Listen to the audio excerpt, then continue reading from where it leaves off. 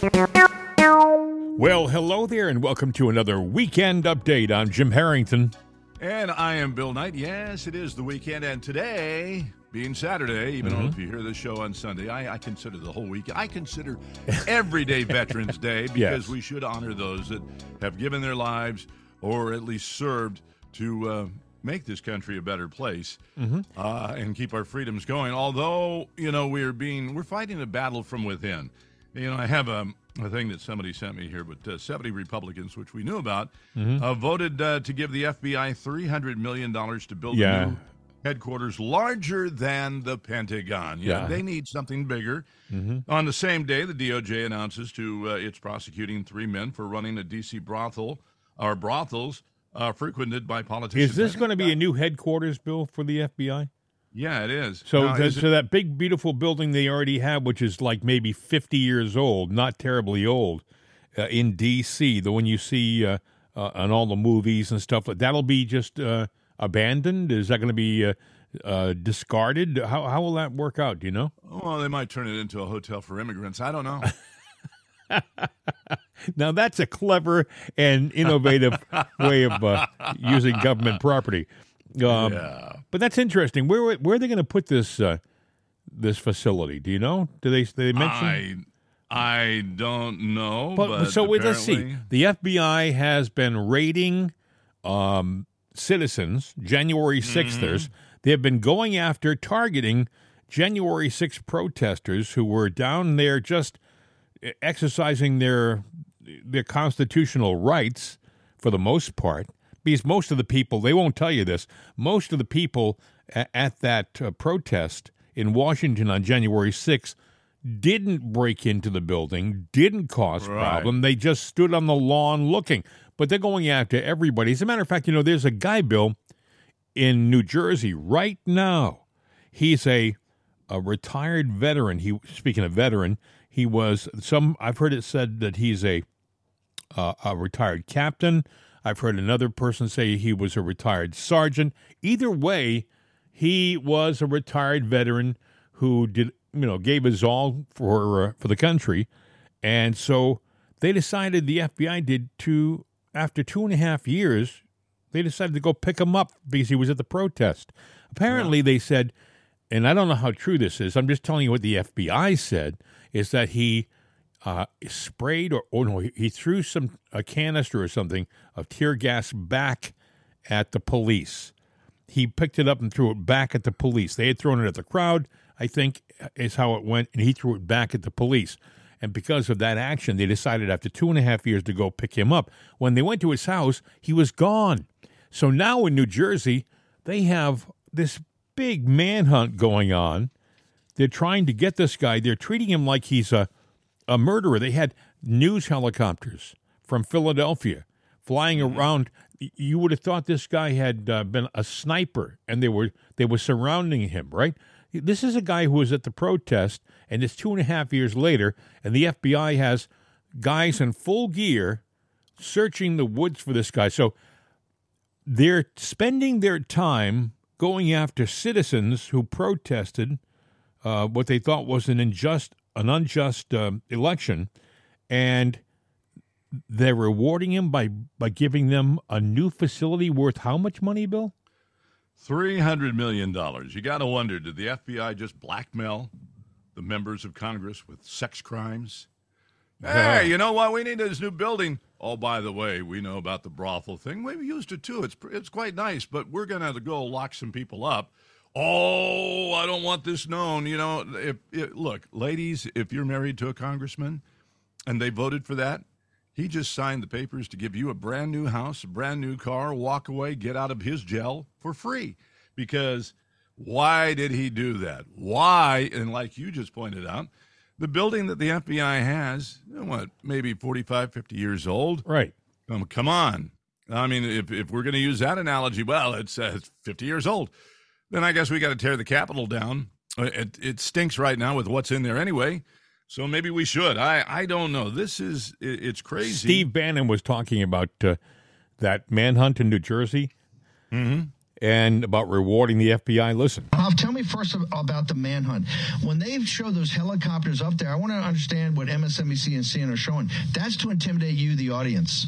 That's to intimidate you. If you're a MAGA supporter, if you're a Trump supporter, one day that camera's going to be on you, boy. We chase you down like a rat, okay, with the FBI tactical team. Hoft, what's going on there, brother? Yeah, absolutely, Steve. And you have to know, too, that these news channels were tipped off before the raid. They were there when the FBI was initially raiding the house. Heavily armed FBI SWAT teams are raiding this man's home. He's a retired Army captain for the National Guard. He retired last year, had an honorable discharge. It's 2.5 years since January 6th. He was outside of the Capitol. He sprayed some pepper spray. It's not clear if anyone was hurt when he sprayed it, but he sprayed it towards the cops. So this is how they treat the man, an honorably discharged Army captain. They're chasing him through the woods. They're hunting him like a dog. And they've been doing it now. It's going on 24 hours. So the latest. What a better way? Hang on. Let's. What a better way to celebrate Veterans Day? Let's hunt down veterans. They have still 1,000 they haven't done yet. They brag. They're proud of the fact. They're proud of the fact that they're hunting down all the so much damage done on J6. They're proud of the fact. Absolutely. You don't think we're going to, hey, Ray and Garland and all of you, you're selling out the country, and the criminal charges we're going to bring on you is going to be mind-boggling. So get ready for it, because we're coming back to power, and you ain't going to like it on the second term. There's going to be no mercy. The no mercy rule. Steve Bannon with Jim Hoft. Jim Hoft is the guy who is the head and, I guess, founder of Gateway Pundit, which is a very successful website, news website, conservative news website, honest news website. But anyway, what Steve Bannon said is true. They are hunting veterans down like dogs. They're hunting veterans down like dogs. And we're rewarding them, Bill, with a brand new building. Those 70 Republicans, were they 70 Republicans that went along with this?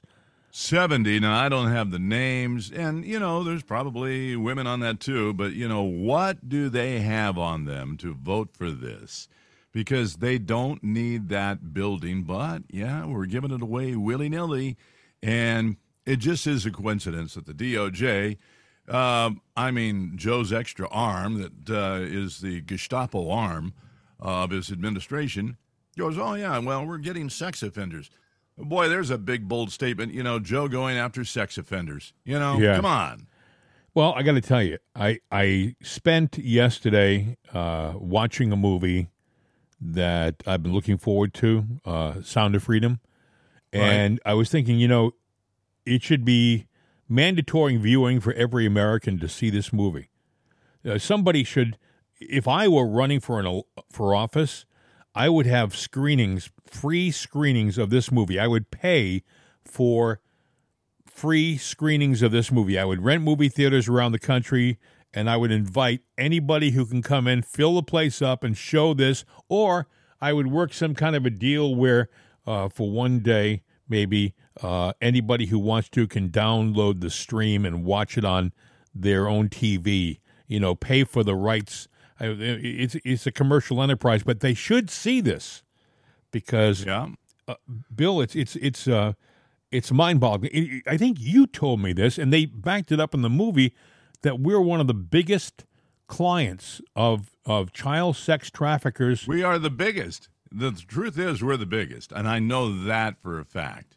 See, that is so sinful. And if you saw what they do and how they get these little children and how they abuse them, and I look at the guys who are doing this and I think, are these actually human beings like I am?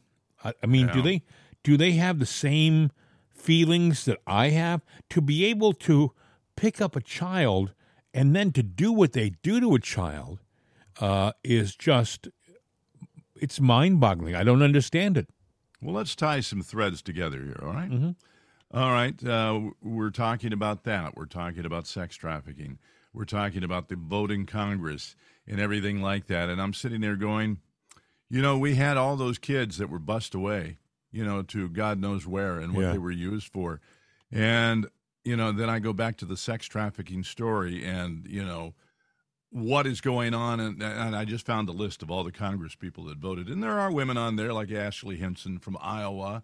Let's see who else. But either way, it's a litany of people, that goes on. Diane Flood from Nebraska. These are Republicans that did it too. And but that means for that to pass, the Democrats had to go along with it wholeheartedly too. So I'd like to see that. Well, they vote for. Usually, they vote in lockstep. The Democrats, they just. So everybody that voted for this, and if it's tied to the sex trafficking, get them the hell out of here, out of there. And if they were stupid to not know what they were voting for, get them the hell out of there. Because this is bad. Mike Kelly from Pennsylvania. So you've got a bunch. I think he's up in Erie County in that area. He's Western PA, but he's not Pittsburgh. I think he's north of Pittsburgh. Kelly, I believe, Mercer County, stuff like that. Daniel Muser? Not familiar. Yeah, I don't know who he is. Well, but the list is, 70 people. It's incredible. I'm just sitting there going, there's probably some threads that tie together here from all of this. Is there Massey? Is Thomas Massey of Kentucky on the list? These are not in alphabetical order, but I will tell you while we're talking, I will. Massey seemed like a strong conservative for the longest time, and then in recent votes that are like this, he's been a major disappointment. He's voted for things that make you go, what's he doing? I thought he was a conservative. I just went through the list. I do not see his name on there. There is not a Massey. It is in alphabetical order by the last name, but they have the first names first, and that throws me off in this. But no, he's not on that list, and good for him. Yeah. But, speaking of people from West Virginia and Senator Manchin, and remember the thing I floated yesterday saying, watch him and Romney be the pair. Yeah. There's now a group that's filed to go and do the research and explore the possibility of those two being on the ticket together. I think the odds of them winning the nomination are slim and none. They want to run as independents. Good. So, go ahead, because who are they going to steal from? Are they going to steal from They're not going to steal from Trump. No, they're going to help them. Yeah. You know what? I'd say no, they're not going to be spoilers. They got a good shot in hell. It's going to be a cold day in hell, but they got a shot, and go for it. No, I think they'll dilute the Democratic vote and make it even. But see, the other part of me, and I truly believe this to be the problem. I think Trump, if it were honest to God fair, he will win, because I think he won in 2020 and it wasn't fair. And I think the same thing's going to happen in 2024. I believe that too. They haven't fixed the system. No, they haven't. Yeah, unless there's something, Bill, that I don't know. Yeah, and Bill, that's a possibility. Here's what I do know. I don't think Trump is a stupid man. I don't think the people who are with him day to day are stupid people. So they may know something. They may have a plan in place that's going to rectify the steel issue that I don't know about. They're going to have to find a new way to keep people motivated, because like Steve Bannon just sat there and said, we're coming and we're coming back and we're going to be prosecuting everybody. That's a signal that maybe he knows something that nobody else knows. And the Democrats hear those signals too, and they've got their war machine going right now to steal it in 2024. Don't think they don't. Yep. They've got it full gear, and they know what they got to do, and they're going, okay, what does he know that we don't know? And they will infiltrate and find out and find a way to tear it down. Their biggest problem is Trump, because without Trump, the Republicans have no party, no more. Yeah. And the independents, God bless them. I also think, Bill, we've talked about this too. I didn't mean to interrupt you, but there's also the possibility they're going to go after Trump physically. If everything else doesn't work, and they're only left with one option, I don't think that will stop them at all. I think they'll go after that one option. They'll try to take him out physically. I hope he has the best protection of any candidate out there. I hope he has a strong personal bodyguard staff that just, besides the Secret Service, I hope he has additional people who are protecting him too. Well, yeah, I would hope he does too, but I don't know. And, they know a way to get around that stuff, and they try to dance around the law, and they use the court of public opinion to impose law and change law. For instance, gun control and violence. And that's the latest thing on Trump. They've done auctions and things to raise money and fundraise. One of the things that Mar-a-Lago auctioned off was a Trump gun. It was a Glock 45 that, I don't know if you've seen those, but there was a limited edition while he was president, number 45, and they were numbered. And I believe out of each one for each state, they did 50 of them. And that was it. Like, I have a rifle, a Ruger rifle that is beautifully engraved and this thing is beautiful. And I have that. It's a collector's piece. I would never go and take it out and fire it. So they had this up for auction. The headline today is exclusive. Trump gun auctioned off at Mar-a-Lago in likely violation of indictment release. Well, let me tell you something. It is unconstitutional, and I Googled it several times. Even the liberal side says, no, you can't do that. I'm holding this paper for you to see, and it's blocking out because of the screen in the background. But either way, no, you can't do it. As a matter of fact, unless you're a felon, a convicted felon, you can't own a gun. But it didn't say, he owned it. You can buy and sell guns, and obviously, if you auction a gun off, there are gun auctions online. You got to prove you have the right to. You have to remember, seriously, and people forget this, a lot of these people who make these comments in the media are these little dweeb reporters who will jump to a conclusion because they don't like Trump, and they will make a story out of it. Oh, maybe he broke a law, he violated a gun law. Hey, cool your jets, all right? The fact of the matter is Trump's got it handled, and you're a dweeb. Okay, that's how it works, And the media, by the way, having been in the media for years, even when I worked in the media, some of the news people were dweebs. Okay, that's just how they were. They were dweebs, and they were always jumping to conclusions, and many of their conclusions were ridiculous even back then. Not all of them. I work with some giants too, so I got to make that point clear because I have some friends of mine who are former news people who listen to the program, and I know one of them. Yeah, and you, sir, that news person out there listening right now, you were a giant. But the fact of the matter is, you know what I'm talking about. There's some doofuses in news. And did you just call a he, a she, a he? No, I'm not. I'm not even going to get more specific than what I just said because I don't need the grief. But the fact, my friend. The fact of the matter is, there are a ton of bad reporters in the media right now. But they get their face in front of the camera. They can comb their hair really nice. They have a nice look on television, but they have the brains of a marble. All right. Or a pea, and that's the problem we have. They are definitely partisans, and I look at this guy Joe Scarborough over on MSNBC. He, for the longest time, talk about a wolf in sheep's clothing. He walked around telling everybody he was a conservative Republican for years. There was a time when he had a show on Fox, and he talked about being a conservative, and people just, Joe Scarborough, well, he's one of us. Now, Joe Scarborough is a opportunist. Joe Scarborough, he goes where the money is. If you throw bags of money at him and you're a liberal, he'll be a liberal too, because that's how Joe Scarborough works. So he's a smiling face for a hire. Yeah. You never trust the smiling faces. Have hair, have mouth, will travel. You want to throw bags and satchels of money at me, large amounts of money, then I'll say whatever you want me to say. I'll be on your side. No problem. because I have no ethics, no morals, no convictions.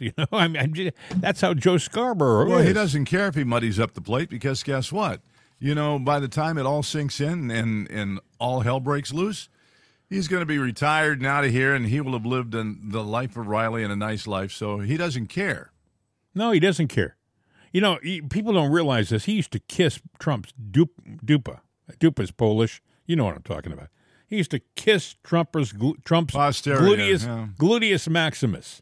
He used to want to be at parties where Trump was at and hang around Trump. And Trump kind of knew what this guy was all about from the get-go. Trump is a pretty astute judge of character and people. And right. although I got to tell you, when he was staffing his first administration, he did defer to a lot of his trusted allies, and some of those deferrals were big mistakes. Bill Barr, big mistake. Yes, yeah. They are, but he had to fill 2,000 slots, and I guarantee you this: in the new administration, he'll go in there and every single slot, right, it's probably already filled up. He probably has names right now. He's had 4 years to work on this. He's probably got all those slots filled up with trusted allies who will do the job correctly and not be stabbing him in the back like some of the people were. How do you vet 2,000 people, though? I mean, there's a percentage factor, Yeah, I don't. That's a good question. I think you need time, and he's had time, and then you have to go. For example, if let's say that he has to fill up positions in the Department of Labor, all right. So what you do is you pick the top people first. You pick trusted people at the top and let them find the other people below them. You know what I'm saying? But everybody has a wound, a sore spot that you can put your thumb on. A good prosecuting attorney, and I'm not saying it's the right thing to do, but they want to guarantee they got to win, even if they're wrong to win, and they go after the money, which is what they're doing with Trump. They're going after the money. Now they want to go after his campaign contributions, saying that he's doing illegal fundraising. They're doing everything. He's a bad guy because he's not on their side. Prosecuting attorney, when they go after like women that are prosecuted, they will sit there. The first thing they do is they sit there and they use the tactic of their children. Well, we've got this and this and this and this on you. Now, we can make it easy on you, or your kids won't see you, or you won't see the light of day until they're grown and they hate you and they've got lives of their own.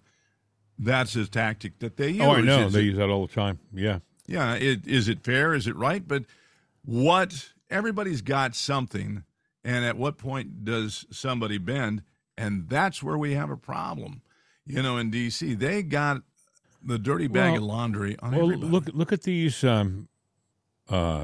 Look at Sidney Powell and Jenna Ellis.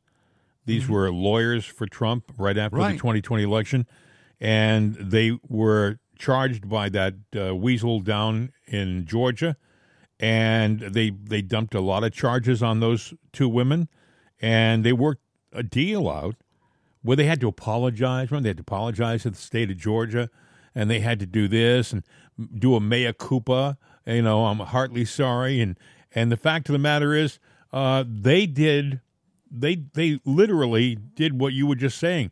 They threatened jail time, to these young women for doing their job. They were attorneys.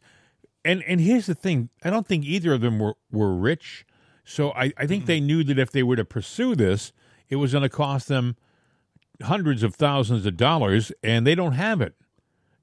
So hundreds of thousands of dollars, and let's be honest about life. You only get one shot at life. Is there a hereafter? Do you get to come back again and again and again? So. I believe there's a hereafter. I don't know if they're coming back again. Yeah, and so you have a privilege and an opportunity in this lifetime, and that's what they dangle, that thread of we're going to take that away from you, and it's gone. Well, and when I saw Jenna Ellis, and the young woman was crying when she was making a statement after she agreed to this, and she was saying something like, "I shouldn't have gone so enthusiastically." I saw her sitting side by side with Rudy Giuliani, defending Trump in different areas around the country. All she was doing the job of an attorney. Right. All she was doing was being a lawyer. And they put so much pressure on her in Georgia. They threatened her with so much, I'm sure they threatened disbarment. They probably threatened her going to jail for 10 years. All these things that just were unconstitutional and wrong. And by the way, I think if Trump gets back into office, you will see those people in Georgia who've done this evil, against good people. You'll see them get arrested. I think there's going to be mass arrests. Now, you may not agree with that. I think there will be. I think if he gets back into office, there's no running for re-election after that. Trump is done after this next term in office. Yeah, and I know that. So I don't think he gives a darn what people think about him because he ain't running again. I think he's going to start doing the business of government and leadership. If I were one of the foul people down in Georgia going, everybody's got a Hail Mary, and that my Hail Mary, and if I were them when Trump got back in saying, you know what, let's go ahead and pull away from the union, and we will become our own, not state, but not going to happen. I mean, they tried that once in 1861, and you see what happened. Well, that's what I'm saying. Whether it's now before the election or right after the election, something's going to break loose because it's got to. Something just broke loose, I think, yesterday in Georgia. And I don't have, I think, the article in front of me, but, I know what it was. There were two lawyers who were working with, I want to say, the state of Georgia, going after Trump, and those two lawyers decided to step away from the case. These were two lawyers who were working on the prosecution for the state, going after Trump, and suddenly, out of nowhere, they decided, we're getting out of here. This is not good, and they stepped away. I'm looking right now to see whether I have the story in front of me, but no, it's all old stories here that are when you type in Google search. This is I wish I had it in front of me. I'm sure I'll find it as soon as the program is finished. Of course, that's the way it always goes. Yeah. But you can Google it and look it up. And it did happen, and I promise you, I will talk about it on Monday if I can't find it before the show ends.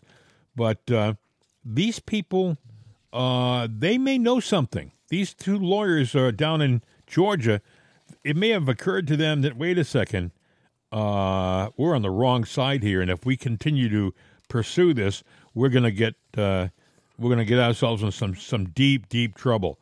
I can't find it, but Matt Gaetz in Congress was showing footage, and we heard the stories before, but the simple fact is, showing the footage that January 6th.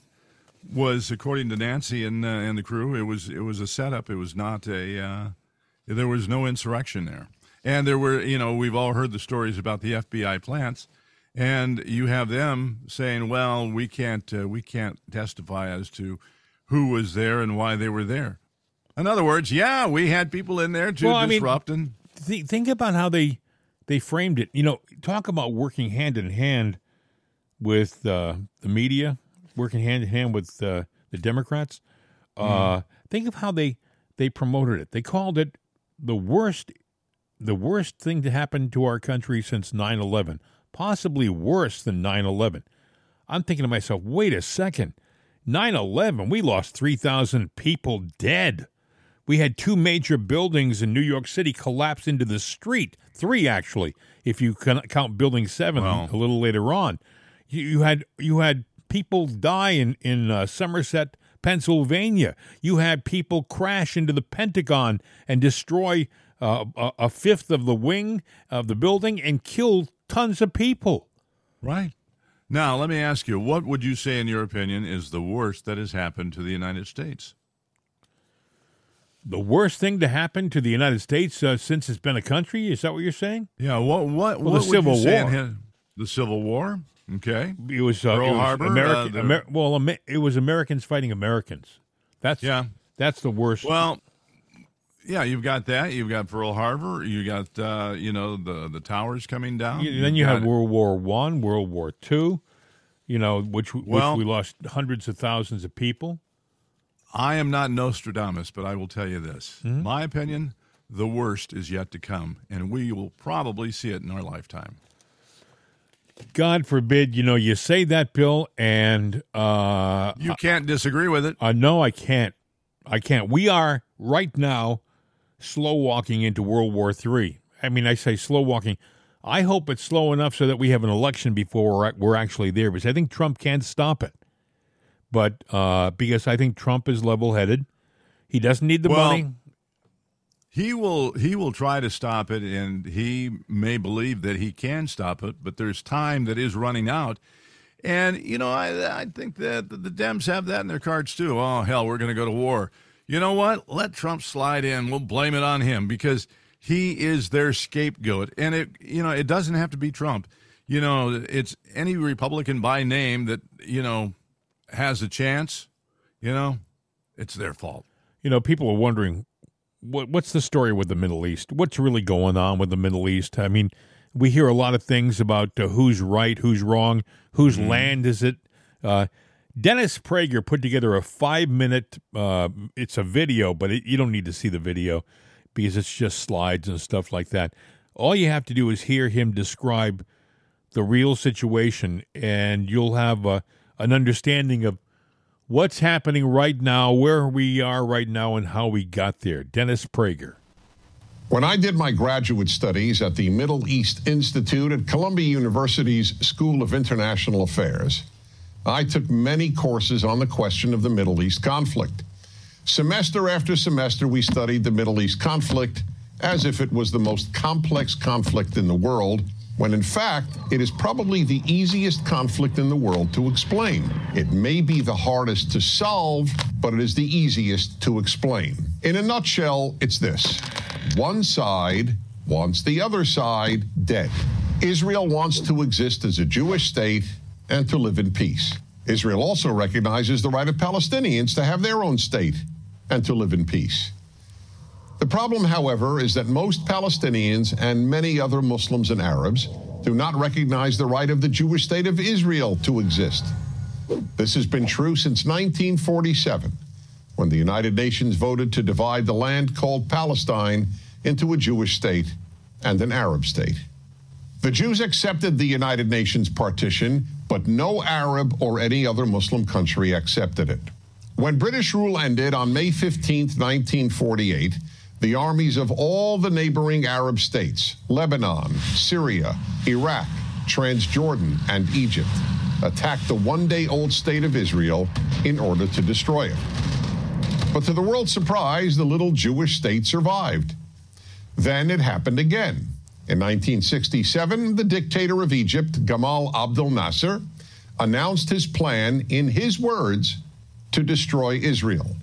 He placed Egyptian troops on Israel's border, and armies of surrounding Arab countries were also mobilized to attack.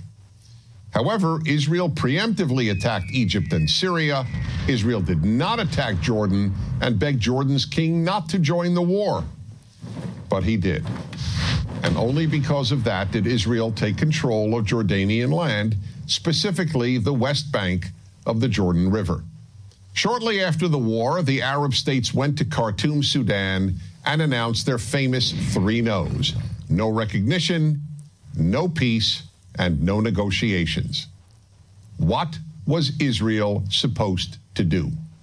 Well, one thing Israel did a little more than a decade later in 1978 was to give the entire Sinai Peninsula, an area of land bigger than Israel itself and with oil, back to Egypt, because Egypt, under new leadership, signed a peace agreement with Israel.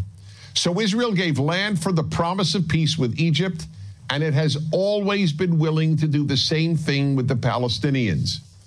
All the Palestinians have ever had to do is recognize Israel as a Jewish state and promise to live in peace with it.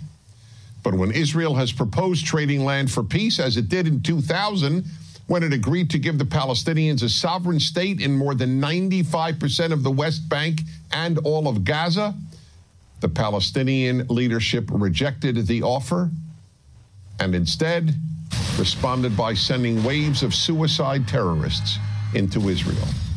Meanwhile, Palestinian radio, television, and school curricula remain filled with glorification of terrorists, demonization of Jews, and the daily repeated message that Israel should cease to exist. So it's not hard to explain the Middle East dispute. One side wants the other dead. The motto of Hamas, the Palestinian rulers of Gaza, is, "We love death as much as the Jews love life." There are 22 Arab states in the world, stretching from the Atlantic Ocean to the Indian Ocean. There is one Jewish state in the world, and it is about the size of New Jersey. In fact, tiny El Salvador is larger than Israel. Finally, think about these two questions. If tomorrow Israel laid down its arms and announced, "We will fight no more," what would happen? And if the Arab countries around Israel laid down their arms and announced, "We will fight no more," what would happen? In the first case, there would be an immediate destruction of the state of Israel and mass murder of its Jewish population. In the second case, there would be peace the next day. As I said at the outset, it is a simple problem to describe. One side wants the other dead. And if it didn't, there would be peace. Please remember this. There has never been a state in the geographic area known as Palestine that was not Jewish. Israel is the third Jewish state to exist in that area. There was never an Arab state, never a Palestinian state, never a Muslim or any other state. That's the issue. Why can't the one Jewish state the size of El Salvador be allowed to exist? That is the Middle East problem. I'm Dennis Prager. That is probably the best summation of what's going on right now you'll hear. It's dead on. Yeah. He's a smart guy. I didn't mean to say that. I didn't mean to say dead on, but it is. It's dead on the nail. So, yep. Also, I think people don't realize, they don't realize there was never a Palestinian country that was Arab. Well, see, now that's interesting because, when you sit there, you go, you look on Facebook, you look on X and Twitter even, has become a vocal point of different things.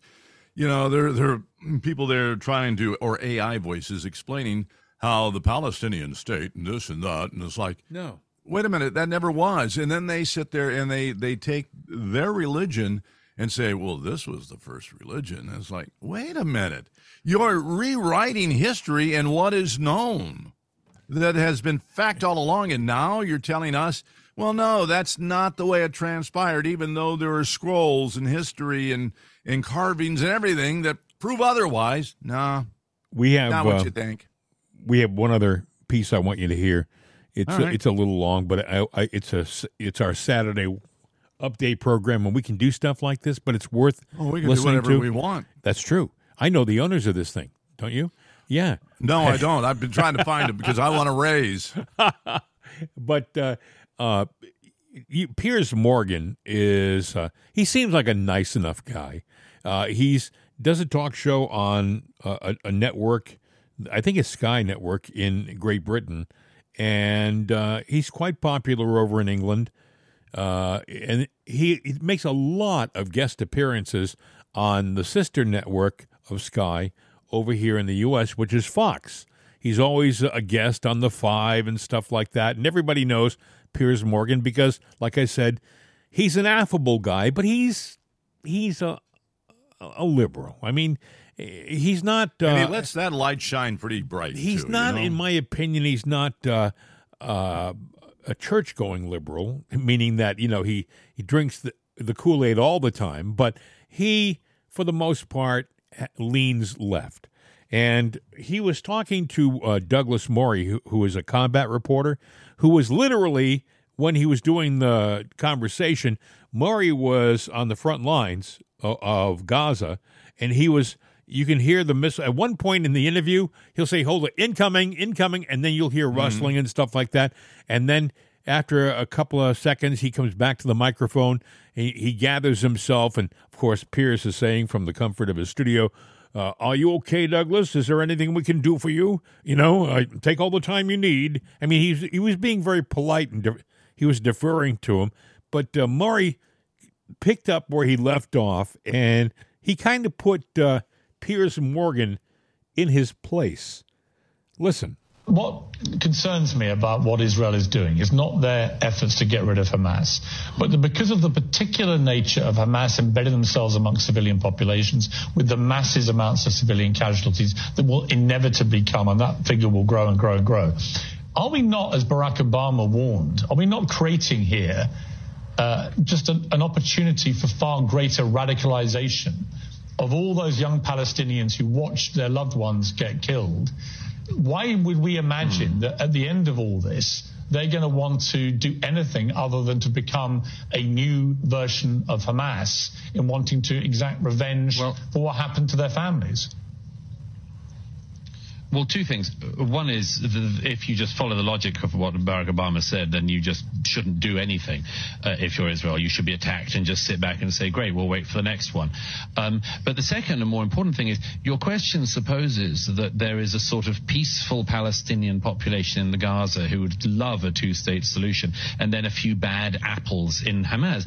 I think that's not true. Why is it that when one of the victims of the music festival, a poor young German Jewish girl, who it seems was raped and then brutally murdered and taken into the Gaza naked. Why was it that you can find, and anyone can find this online, a crowd of ordinary Gazans? It wasn't Hamas, it wasn't a Hamas rally. Ordinary Gazans spitting on her body, hitting her body, mutilating her body further as it went down the street. Does that strike you, Piers, as a placid population of peacenik types who are just desperately waiting for a two-state solution to be put back on the table for the millionth time in the last 70-something years? It doesn't seem like that to me.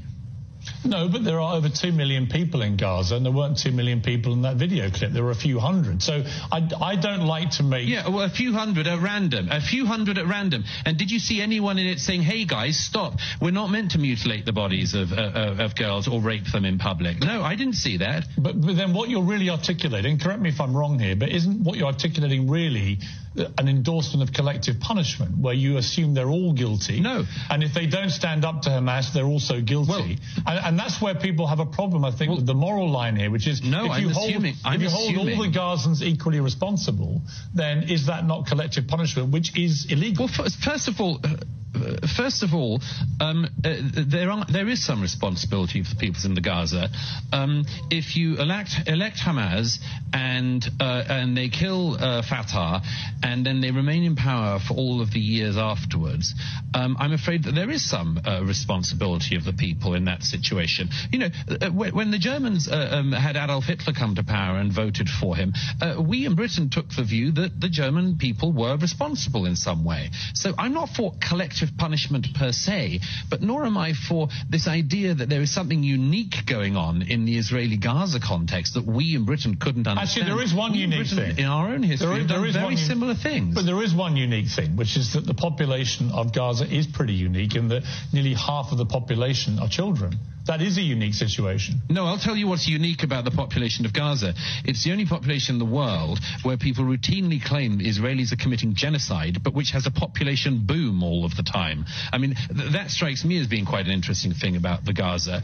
But as for the moral criticism, I want to make a very, very important point, if I can say so, on this, which is, you know, people quite often abuse history, and they say things all the time. Right? About the only thing anyone from history knows is about the Nazis. Here's something I can tell you with absolute certainty, Piers, having not just seen some of the results of what Hamas did on the ground here in Israel a few weeks ago, but having watched the videos of the unedited footage, which I was one of the journalists who was sadly allowed to see the other day. I can tell you one thing: the comparison between Hamas and the Nazis is insufficient. And sorry, there's an incoming Incoming.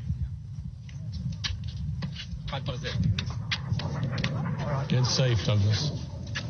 Come.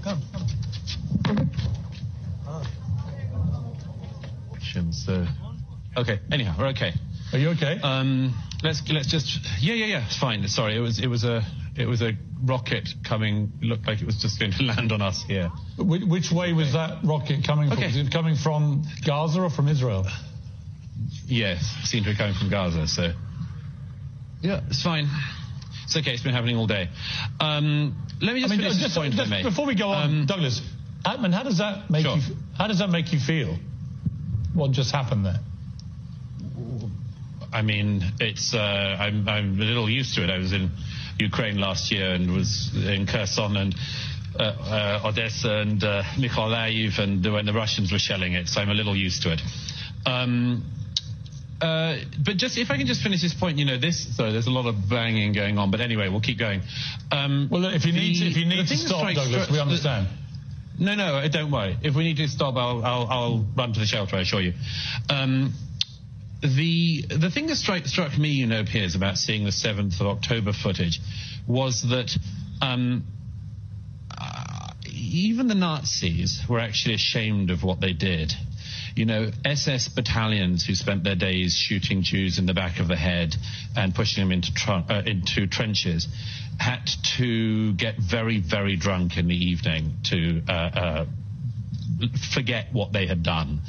Nazi high command famously had to sort of get around the problem of soldier morale because the soldiers knew this wasn't exactly what their lives were meant to look like either. I tell you one very big difference. If you look at the footage, the raw footage, and I really hope people don't on a wider scale have to view what I viewed the other day, if they see it, they will see something that is at least as barbaric as what the Nazis did. But here's the difference. They did it with glee. They were deeply proud. You see people trying to, taking the head off a young Israeli man with a shovel and then calling their parents back in Gaza and telling them, Father, I've killed 10 Jews with my own hands. Get mother on the phone. I want to tell her how great a job her son has done. I come back to this thing. I'm not exaggerating this. It's very, very interesting, and people need to realize you had this situation with the Nazis, where they also were a genocidal anti-Semitic organization, but they tried to cover their crimes up.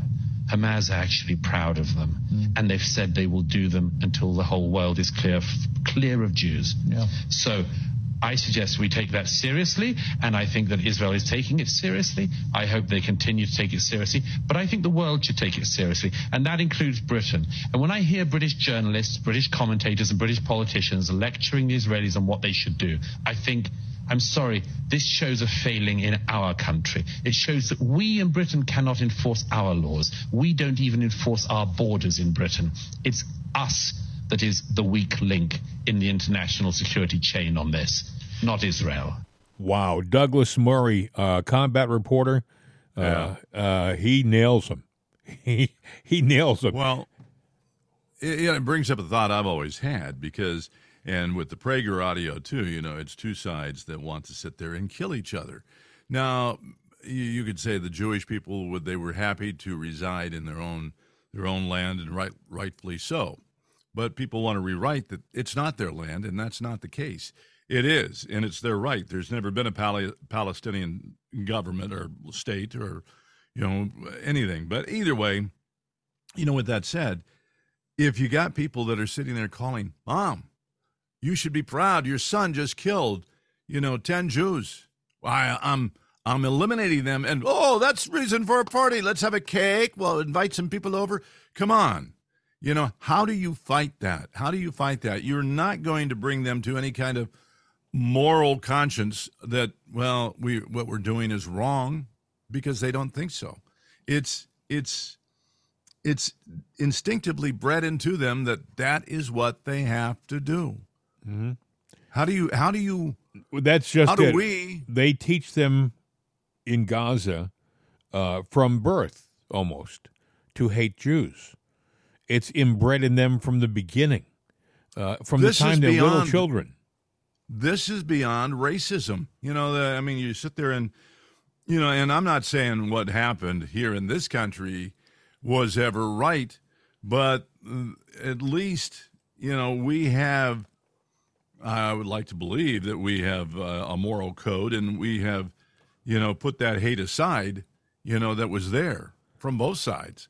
But the point is, this goes beyond that kind of hate. It goes way beyond it.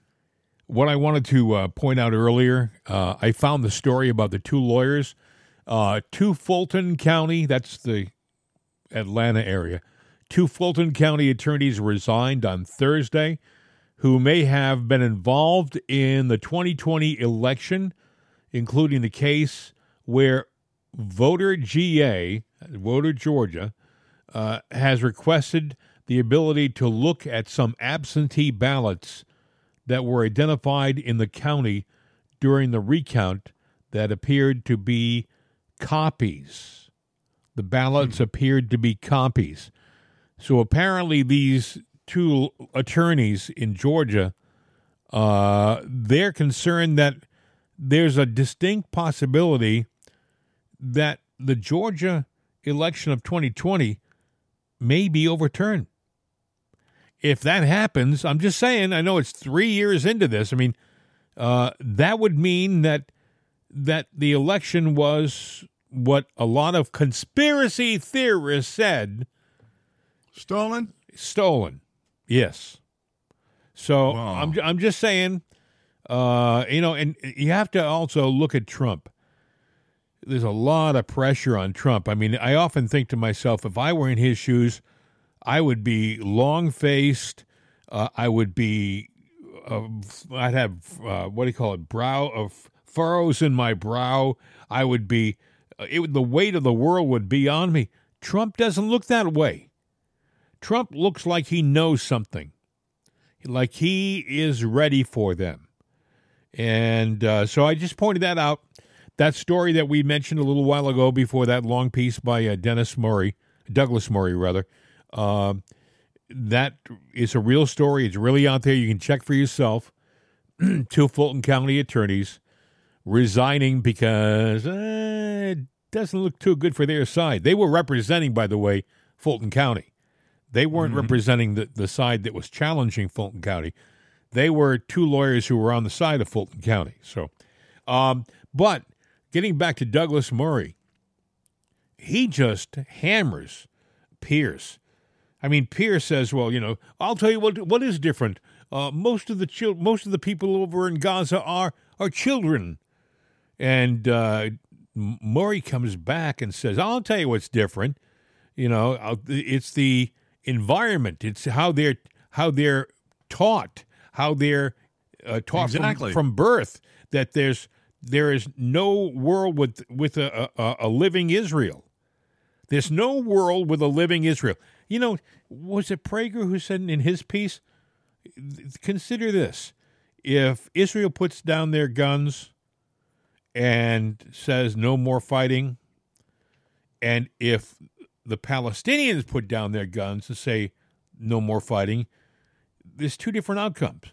If the Israelis put down their guns, they'll be killed. They will be wiped out, and the country of Israel will be destroyed forever. It will be no more. And what would, if that happened? If the Arabs, if the Hamas, the Palestinians put down their guns, there will be peace. The difference is one side will be peaceful, the other side will destroy them. Mm-hmm. That's the difference.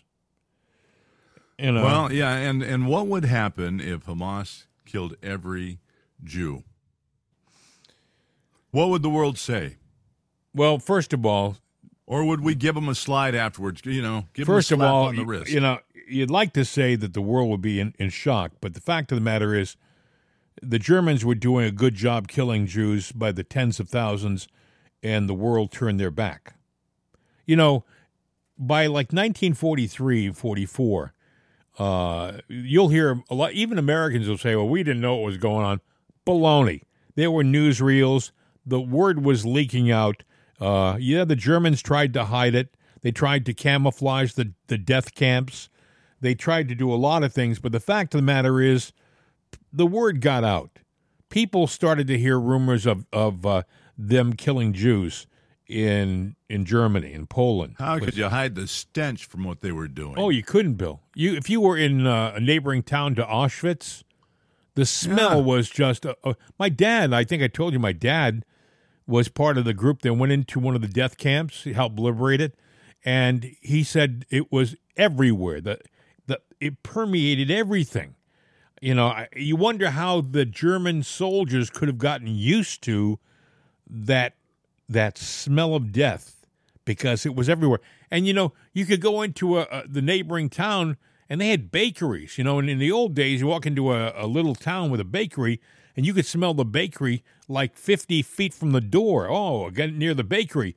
You couldn't smell it in these towns. All you smelled was the stench from the death camps. But the bakery, the bread probably smelled like death. I mean, everything around that is, you know, you can go to an old folks' home, and you can tell when something's about to happen because, you know, there's an air.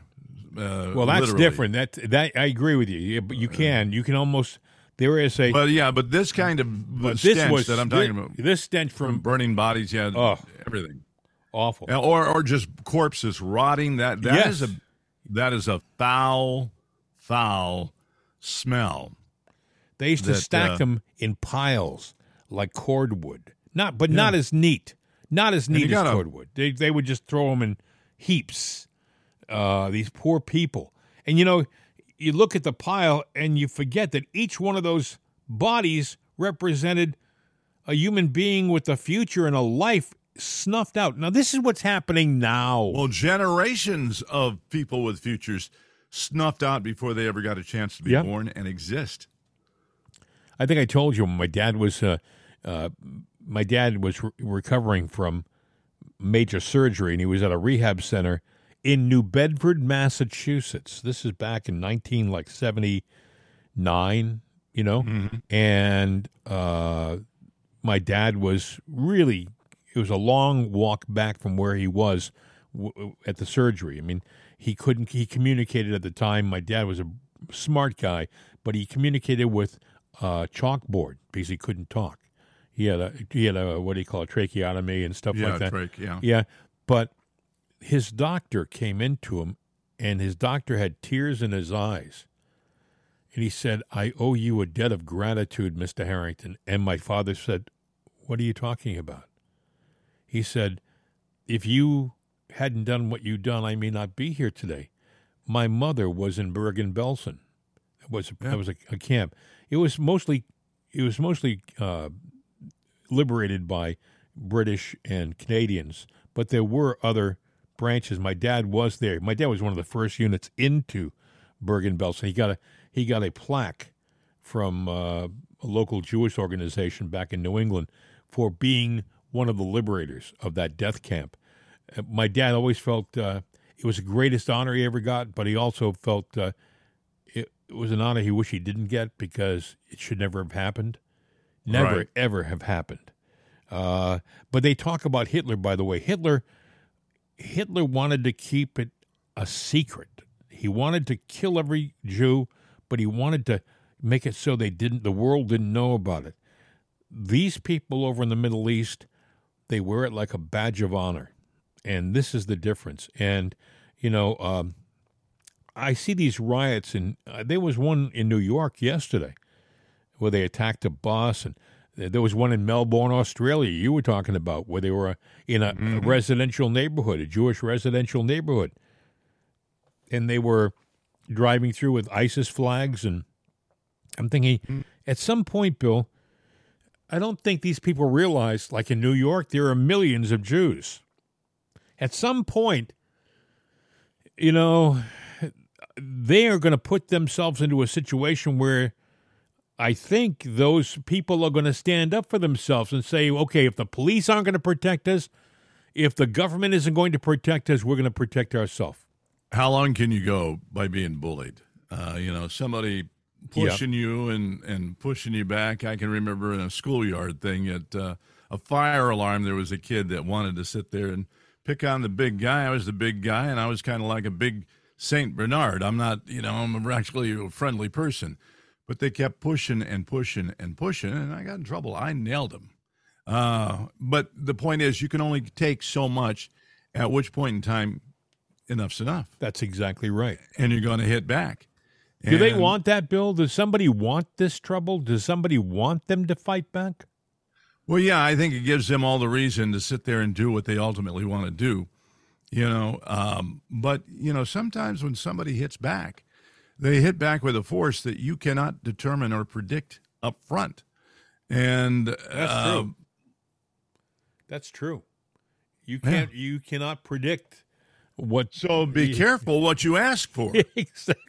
Exactly right. That's all I'm saying. Yeah, you may say, yeah, go ahead, hit me right here. Go ahead, hit me right here. And the guy says, no, I don't want to hit you. No, hit me right here. I don't want to hit you. Hit me right here. Go ahead, I dare you.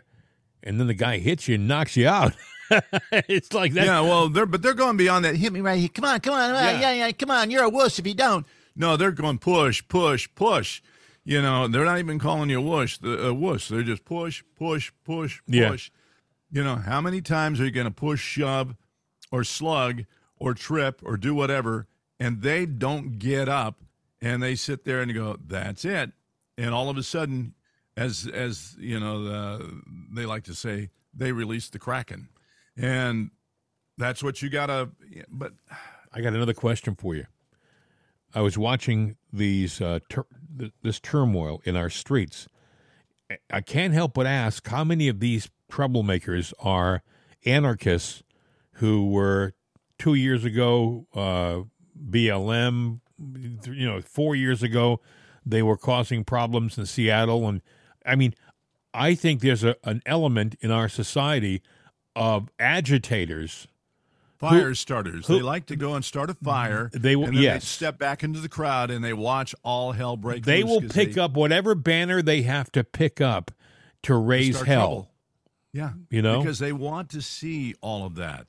It's kind of like the kid that throws rocks at things or houses or whatever in the neighborhood, and all of a sudden, they get caught doing it. But the reason they're doing it is they want to see the reaction. A fire starts. Well, I they think start fires and they come back. That could be, but I think there's a part of it. I think they're being paid. I think they're being paid by deep staters. I want to say, it could be even like a Soros type group that's putting money. You remember that 4 years ago in Seattle, they would have a demonstration, and they would go down a street and they would see a pallet of bricks that a truck would have placed in the street for the demonstrators to throw through glass window. These were bricks that were brought in, put down by a forklift. They were ready for the demonstrators to use. They had water bottles that were pre-frozen, so they could throw the iced water bottles at the police and at windows during these demonstrations. There was money and organization behind these, quote, impromptu radicals that were out there raising hell. I think the same people are involved with these troubles in New York and other cities. Well, there's different levels of fire starters, and there's a purpose that's sometimes behind all the fire starters. There's a purpose that why they wanted to have the bricks there, the frozen water bottles there, because they wanted people to get hurt. They wanted mayhem because they wanted a result, and the result that they got is exactly what they wanted to begin with. And the people that participated in this, they were being used. But, there are some you know what? We're a nation full of people that need psychiatric help. In so many levels. I think there is an element that does, but I also think there's an element of good, law-abiding citizens who don't want to get involved. Those are the majority that don't want to get involved. They don't want to believe the worst that's out there, and they're seeing it. Okay. By the way, if you do anything this weekend, and we get nothing for saying this, Bill and I don't get paid a dime for saying this. I know you have you haven't seen it yet, Bill, but if you get a chance, The Sound of Freedom. It's available right now on streaming sites. You can download it. We got ours from our cable company, and it's going to be. I guess it's available everywhere now. I guess you can get it online everywhere. Just press that little microphone on your remote, say the word Sound of Freedom, and you can purchase it and watch it. Watch it. And don't take my word for it. Don't take Bill's word for it. Look at this movie. This movie is an example, it's based on a true story, an honest example of what's going on in our country right now. And we've got to, as responsible U.S. citizens, we've got to say something. Even if you're an old fart like me, excuse my language, but even if you're an old fart like me, at least use your mouth. Speak up. Let the world know that we're not just ignoring the issue. Testify. Yeah, testify. Exactly right. Hey, Bill, we did it again. We've gone over, but it's been fun. It's been a good show. Yeah. Well, hey, you know what? I'm going to ask people a favor because I saw someone else doing this. But if you like the show, you see the show, post the show, and share the show with your friends because we're trying to. What's Trump saying about the vote? Trying to overwhelm the system. Yeah. Because we see tens, if not hundreds of thousands of listeners out there. But the point is, I think you just made the thing. We don't make a dime on this. We'd like to cover our expenses. We may put a patron thing up. We've done that. We've avoided doing it, but we probably will. We just thought that in our own stupidity that, if we did something good enough, people would come knocking at the door saying, hey, I want to be a part of this.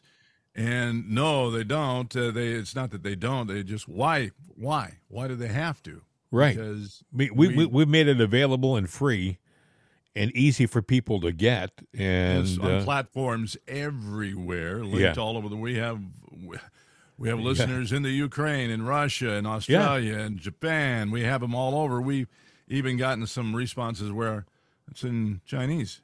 I don't know, and then you have to hit the translation.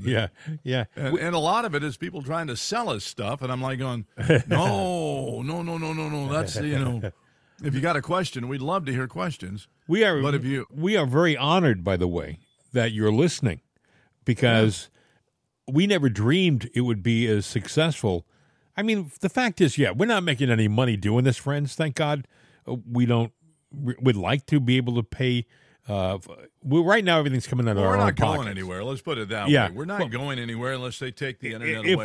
If we don't get any support from anybody, we're still doing this because it's what we do.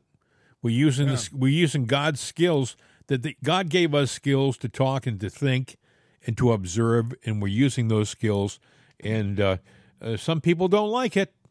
Some people would like to see you just continue to be blinded. Not to see what's going on around, but I can tell you as a fact, there are some people who listen to this program and started listening to us 2 years ago. It'll be 2 years, by the way, next month. 2 years ago, and they thought we were kind of wacko. Oh, these guys, and they actually we caught on with them, and they've adjusted their feelings about things. Not that they think we're perfect, and we're not perfect. We make mistakes, but. Speak for yourself. What they have done is they've opened up their eyes. They're starting to think for themselves. That they didn't do before. They just went along to go along to get along. But anyway, we should remind people that if they want to contact us, our number is 833-538-7868. 833-538-7868.